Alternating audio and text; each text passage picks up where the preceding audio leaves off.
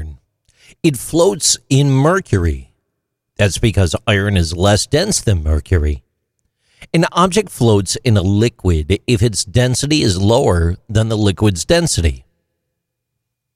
Iron is denser than water, so iron sinks in water.